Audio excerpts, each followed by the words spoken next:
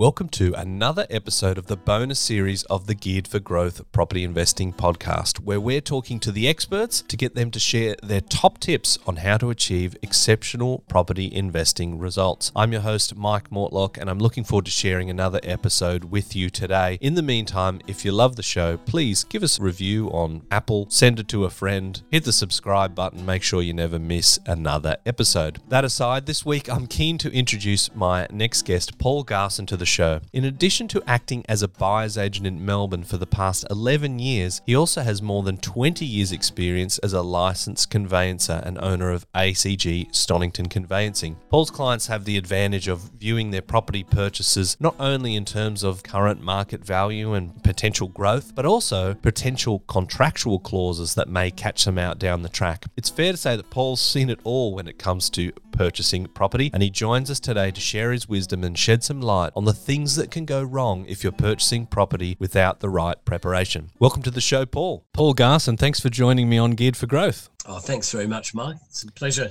to be on. I hope I can help you and your listeners with some helpful information. I already know that you will. And by virtue of your expertise, so you're sort of, I guess, an unusual person in the buyer's agent space is that your background is in conveyancing and you're still active in that space. You own businesses that operate in both areas. So really the topic of today is the interplay between, say, the purchase, the buyer's agent and the conveyancer. So I wanted to just sort of pick your brain on some of the parts that maybe investors don't really understand. But can you start by explaining sort of the advantage that you have as a buyer's agent with that conveyancing background when you're going through the due diligence and the purchasing process? Yeah, I guess I can. It is a bit of a point of difference. To my knowledge, I'm the only person in Melbourne that is qualified as both a licensed conveyancer and a licensed buyer's agent. I think I'm the only one. And I guess the fundamental difference is most conveyancers can do a contract review of the paperwork, the sales documents, but they don't really know what makes a good property tick as such,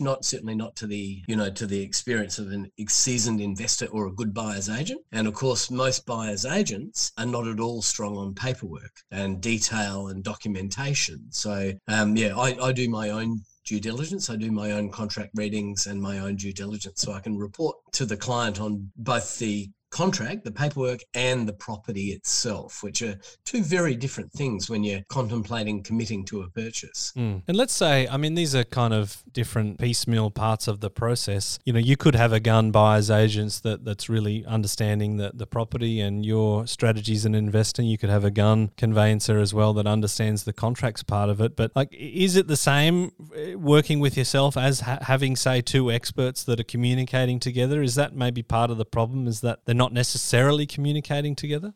I guess it could be, yeah. If they had a really good established relationship that was working together all the time, yeah, theoretically you could have an equally good conveyancer and an equally good buyer's agent working together for the one client. It might end up costing you more, and it's probably still going to be, I guess, a little bit less time efficient, because you're going to have to pay them separately. But yeah, theoretically, it could be done by two different people working together just as well. Yeah, this is me with my devil's advocate hat on. When it comes to the purchase itself, with people like buyer's agents, you're obviously working on thousands and thousands of transactions. You take a lot for granted of that knowledge that you have, and your average person that's purchasing an investment property, well, they're probably only going to buy, maybe a couple of owner-occupied properties over their lifetime, and the stats are telling us only one investment property. So with people that have maybe only ever done one transaction before, what are some of the contractual type things that you think your average purchaser doesn't really understand that can get them into trouble? Well, look, not so much obviously with our own clients, but because we run the conveyancing practice, we actually call them Monday clients, people that don't get any pre-signing advice at all. Right. Okay. So no contract review, no advice as to whether the property is a good property either. So we call them Monday clients, and they're kind of fun in some ways. If it was auction, obviously it's instantly legally binding and there's nothing we can do about it on Monday. So they sometimes come in, waiving a contract saying, look what we bought on the weekend. Typically this person makes no appointment either. They just walk in the front door, big smile on their face, look what we bought on the weekend. And then we say, ooh, let's have a look what you really bought. So let's reassess that smile. Yeah, that's that unfortunately has seen a few unhappy clients come in happy as Larry on Monday morning and leave, half an hour later unhappy. When we say, oh, did you notice there's a Flammable Cladding Building Act order on this property? And, the builder's in liquidation. So the cost of that remediation of the flammable cladding is going to be divided by, 50 units. And that could cost $5 million divided by 50 units. That's your share. So that would be an extreme example, but it has happened. So I find that quite amazing. That's an interesting term, the Monday clients. They come in on Monday because they've had a busy weekend. But surely most buyers will have a solicitor or a conveyancer in the mix before they're looking at submitting offers. Is that the case? Is that what the stats kind of point to? Mike, I wish I could say it was most. I'm not sure it is most. I'd maybe put it at about 50%. Yeah, I'd say only about 50% of our clients seriously get us to do pre-signing. I mean, they wouldn't get pre-signing advice anywhere else and then come to us on Monday.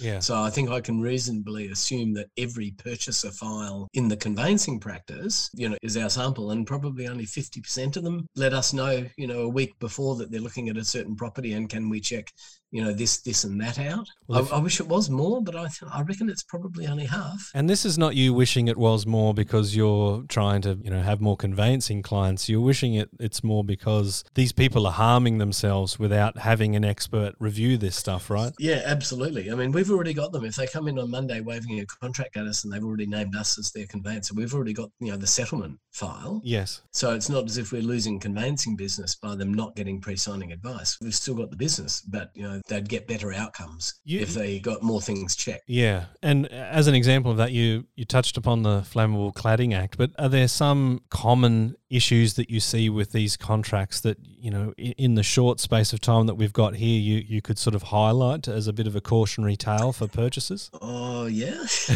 Where do we start? I was going to say you've got a long career, probably notes. There's always big easements, big diagonal easements through the middle of the backyard, where clients want to do a rear extension and they weren't aware of what those dotted lines mean going through the backyard. Another fairly extreme example, but, we do come across it. I'd say flammable cladding is certainly big at the moment.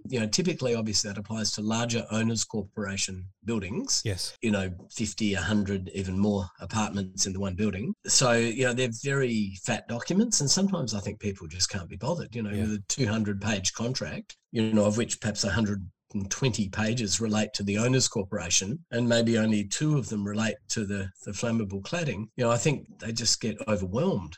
I think to a degree, even if they've read the documents themselves, they maybe either don't have great attention to detail or it just becomes too much. Yeah. Well, I suppose so they're very extreme examples. Yeah, it is very daunting, I suppose. Now, we were talking off air about a reluctance that you see from people on actually signing the contract. The real terror is about putting their signature on something because that kind of makes it real. But certainly in a market such as we are at the moment and have been for the last 6 or 12 months, taking the property off the market is very, very important if you're wanting to buy a place. So, what can you tell us about that, the reluctance of people to actually sign a contract? Is it just the fear that this big fat document is full of terrors? It's always a bit amusing. I mean, look, purchasers are understandably nervous. It's a lot of money. It's usually the biggest thing going on in their life at that time. But yeah, it is vaguely amusing that, some purchasers, even when we have checked the contract out, so we know it's not, as you worded it, full of terrors, even if we've done the work, the due diligence, and we know it's not full of terrors, we still do occasionally get clients who are just so nervous, they just don't want to sign a contract. And, in the end we say, look, if you want to buy a property, you have to sign a contract. That is how you buy a contract. Yeah. So it's kind of fun. But look, we understand, a lot of our clients are still pretty nervous even when we've done the due diligence. So, sometimes we just say, look, you're going to sign it. You're going to come in at this time. I'm going to have it marked up already. All you have to do is sign. I will submit the offer for you, and we eventually get them over the line. Yeah. We talked about easements as one thing for people to look out for because that can really impact their ability to, say, develop on the block or extend the residence on there. I just wanted to sort of pick your brain. Are there some other conditions that you see that pop up that perhaps aren't aware to some of these Monday buyers that are buying on these Monday clients that are buying on a Saturday? Are there any other key things that you think people should be aware of that you're seeing in contracts semi-regularly? Yeah, there's some fairly fairly harsh penalty clauses are, going around doing the rounds, particularly in Melbourne. I'm not qualified to comment in your home state of Sydney, or New South Wales. Yep. But certainly in Melbourne, there are some very offensive default and penalty clauses. The standard general conditions in Victoria provide for penalty interest at 12%. So that's a pretty healthy penalty rate anyway. The state penalty rate is 10%. Most contracts provide for 12%, and then there's lots of people drafting contracts that provide for, fixed and flat fees for everything, that can really add up. So if you're 1 day overdue and, instead of paying 1 day at 12%, which probably it won't kill you, it could end up being thousands for just being 1 day overdue, which is fairly unjustified unless the vendor has the same day settlement. You obviously need to be pretty aware of that if you're a purchaser, where the vendor's actual losses may jump into the thousands for being 1 day late. Yes. If it forces them to default on a follow-on purchase that they've got their eye on. But yeah, so default and penalty clauses are pretty horrible at the moment. And why is this happening? I mean, essentially, I assume you can put kind of whatever you want on a client. Who's driving this? Is it the legal industry? Is it the clients kind of wanting to sting people if things don't go their way? They're feeling in a position of power? Yeah, look, it's a good question. I don't believe it is the vendors. No, I believe it is vendors, conveyancers and vendors, solicitors being greedy, perhaps basing from not charging a sensible base fee, starting fee in the first place, because the fees usually go to the vendor's conveyancer or the vendor's solicitor, not to the vendor. Right. They usually, go into their pockets. So, if you're charging ridiculously low for your vendor conveyancing services, you might want to try to supplement your income with harsh penalty fees. We don't do it. We just charge a sensible fee to our vendors in the first place. Yep. So we don't have any of those fixed lump sum fees, but it's unfortunately very common in Victoria and perhaps in New South Wales as well. The Geared for Growth Property Investing podcast is presented by our business, MCG Quantity Surveyors. If you're an investor or a property professional looking to get the best tax depreciation deductions for yourself or your clients, please get in touch with us at mcgqs.com.au. It's our mission to help as many property investors as we can to maximise their claims and maximise their property education as well. That's an interesting sort of cautionary tale for vendors, because let's say they're signing up for this seems too good to be true conveyancing deal, but with these back end kind of clawing extra fee things, could they actually be harming the sales potential of that asset because the conveyancer is chasing more cash? Yeah, absolutely. They certainly could lose buyers. Some buyers would say, well, I'm just not going to bid because that contract is so unfair. And, if they come to us for pre-signing advice with something like that, we will always, if it's auction, we obviously have to get agreement prior to the auction. So we're bidding on the basis that, clauses X, Y, and Z are struck out if our client is the successful buyer or us on their behalf as buyer's agent. So if it's auction, we would always try to get agreement beforehand. If the vendor's side refuse, we have advised our clients, well, maybe we should just be looking at other properties. If it's not anything particularly special or unique about the property, we have certainly advised our clients in the past, well, let's just not bid on that property. That's a really interesting one for sellers. It's not something I've really thought or even heard about before, that you could be costing yourself potential buyers. That's an interesting one. No, it is. The top tier law firms as well are famous for it. I have tried to explain to them, that you think you're looking after your vendor by putting in these, we will shaft you at every opportunity clauses, pro-vendor clauses. But if you're losing buyers, you're actually doing a disservice to your vendor by trying to be too clever. Yeah, and I guess it depends. Some of them get it, some of them don't. Depends on the market too, I suppose. Buyers are just having to put up with stuff at the moment, but you sort of rewind for 2 or 3 years ago, then that would really be losing them potential offers. So can I just... Very good point as well. Market strength definitely plays a role in that, and sometimes their answer is just, well, we'll sell it to someone else. Yeah, right. Yeah, which sometimes. Could be for 100 grand grand less. But the market less. strength has just eased a little in the last couple of months. Few months. We think it peaked in October last year. Yeah, and I think the data's probably pointing at that. The pace of growth at least had been sort of slowing down from there. Paul, I just wanted to ask, when it comes to like having that conveyancing background and being a conveyancer, what's the perfect sort of flow of events in purchasing a property from your point of view? Obviously, the first thing is to get in touch with someone like you rather than buying a place. But then when it comes all the way to, reviewing the contract, making an offer, counter offers, exchange, settlement, what does a perfect transaction look like for you that really protects the buyer? Yeah. Okay. Look, I think it's fair to say that a perfect transaction for us is also a perfect transaction for our buyer. So it's very much in their interests as well. I always, like obviously as much notice as possible. So as soon as the property comes on the market, if the client rings us immediately and say, we've seen a property we like the look of, usually they've gone to the first inspection by then. So they've seen it not just on the internet, but they've actually been inside it as well. Yep. If they haven't even been inside it yet, then we'd actually do a bit of coaching for what not to say to the agent. So we do a little bit of, we've got a document called the buyer's do's and don'ts. Yep. So the perfect transaction for us, again, it would be a perfect transaction for the client. We would send them that email if they haven't been through an open yet. And, for example, we would obviously tell them not to say, wow, I love it. This is the one, because I say, well, that just cost you $50,000. And if they're highly qualified professional people, we tell them to give a Gmail, not a work email, for example, just because agents obviously profile buyers as they go through open inspections. And I always tell clients it's like a football premiership ladder, and you don't want to be the number one buyer. You don't want to be on top of the ladder in the agent's profiling of buyers, because it will cost you money. Yes. If they know you're making $500,000 a year and you're the CEO of X company and you love the property, that's going to cost you money. Yeah. So our perfect client, we'll do a little bit of coaching before they go through the open inspection, and we would tell them pretty much poker face, the only thing you need to say early is it's on our list of possibles. Can I have the sales documents, please? Yep. So right from the beginning, and if it's the first open inspection, it's typically about 3 weeks before auction. Or before the agent will try to bring it to head by any other method of sale, whether it's expression of interest or private sale or whatever. So about 3 weeks out, poker face, don't give the agent any information that they don't need, and ask for the sales documents. Yep. Because that's where our due diligence begins, from the sales documents. Yeah. I actually, and I've had a sales agent say this to me recently, don't you want to look at the property first? This is when I've got my buyer's agent hat on. And I said, no, I'm also a conveyancer. I want the sales documents first so I can pick up anything that's unusual in the sales docs and inspect it on site.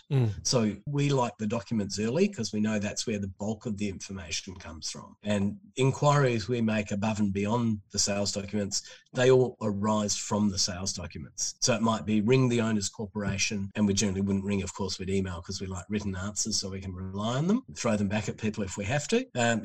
So there might be further due diligence to the owner's corporation, the council, even a neighbour, and maybe 3 questions for the real estate agent, and they all start from the sales docs. So we say, get those sales documents early. Then we would try to swing through. Obviously, we'd have an inspection as well. Yep. And then we'd start, chasing down those loose ends that are touched on perhaps not adequately in detail in the sales docs. Yep. And then we'd move into pre-agreement and pre-conditioning the agent. So we're trying to condition them to a lower price expectation, get them a bit worried about some of the due diligence items, and get pre-agreement for, a fixed deposit, so 10% doesn't become a moving object on auction day, which can be problematic. And, pre-agreed if we want special settlement terms like 30 days or 120 days, which are both pretty rare in Melbourne. We'd be trying to get all those things locked in, and then, hopefully we can relax in that sort of last week and just go straight in for the kill. That's really interesting, especially when it kind of seems back to front and looking at the contract of sale for the property, right? But that's your background, and I think you iterated really well before that when you're buying a property, you're kind of buying the contract and the conditions of the contract, right? Like that is the kind of legal thing that you're purchasing. The house kind of comes with it rather than the other way around. Certainly one way of looking at it. But look at an easement. If we just come back to the example of the easement, if I go to a property and there's a beautiful big clear grassy backyard and a lovely house waiting to be extended with a beautiful new open plan family room, and I know nothing about that easement because I've looked at the property beforehand, that's going to lead to a lot of disappointment and a lot of wasted time. If we then get the sales docs and, oh my God, there's a 3 metre wide easement going through the backyard. Whereas if we can get the sales documents first, I know about it in advance, I can then pace it out on site and see how far back it is and whether it's still viable, for my client's intentions. So for me, as I said, I've surprised real estate agents by saying that, but I always like the sales docs first. And I don't think it's just because I'm a conveyancer as well. I think it's actually logical because you pick up potential issues and then you check them out on site.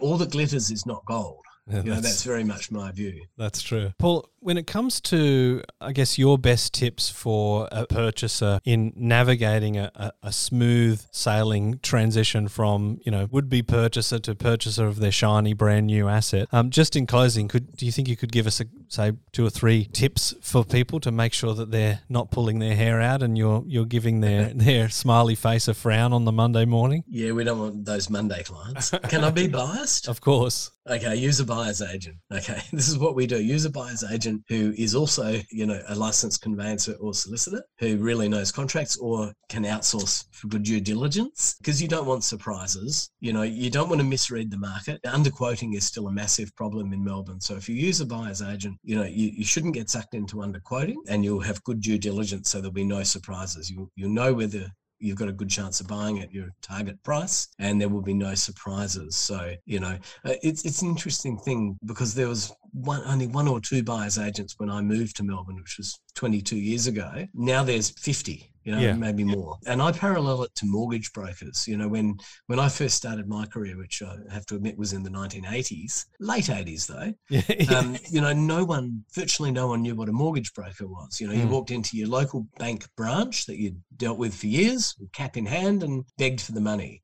Whereas now everyone uses a mortgage broker, just about, and the mortgage broker will play the banks off against each other to get your business. So that's been a massive growth, and I think we'll see that with buyer's agents as well. They were virtually unknown 20 years ago. Now they're known but still rarely used. It's a relatively small market share. I'm mindful of the fact that in the United States, virtually every deal, not that the United States is a fantastic example of how to do anything necessarily, but I'm mindful of the fact that virtually every property transaction in the United States, the vendor and the purchaser both have their own agents. Yeah. They all get done with a purchaser's agent representing the purchaser. Virtually, it's like 96% or something. People have a purchaser's agent negotiating, sourcing, assessing, negotiating for them. Yeah. It's just the norm, just as a mortgage broker is here.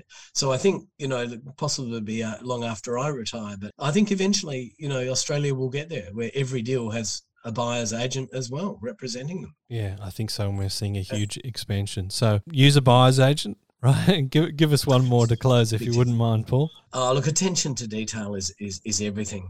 I think. Remember, all that glitters is not gold. Yep. Yeah, due diligence. Yeah, and the agent is not usually the best person to ask questions of. Yeah, they're salespeople, and that's their job, and I don't deny them or begrudge that.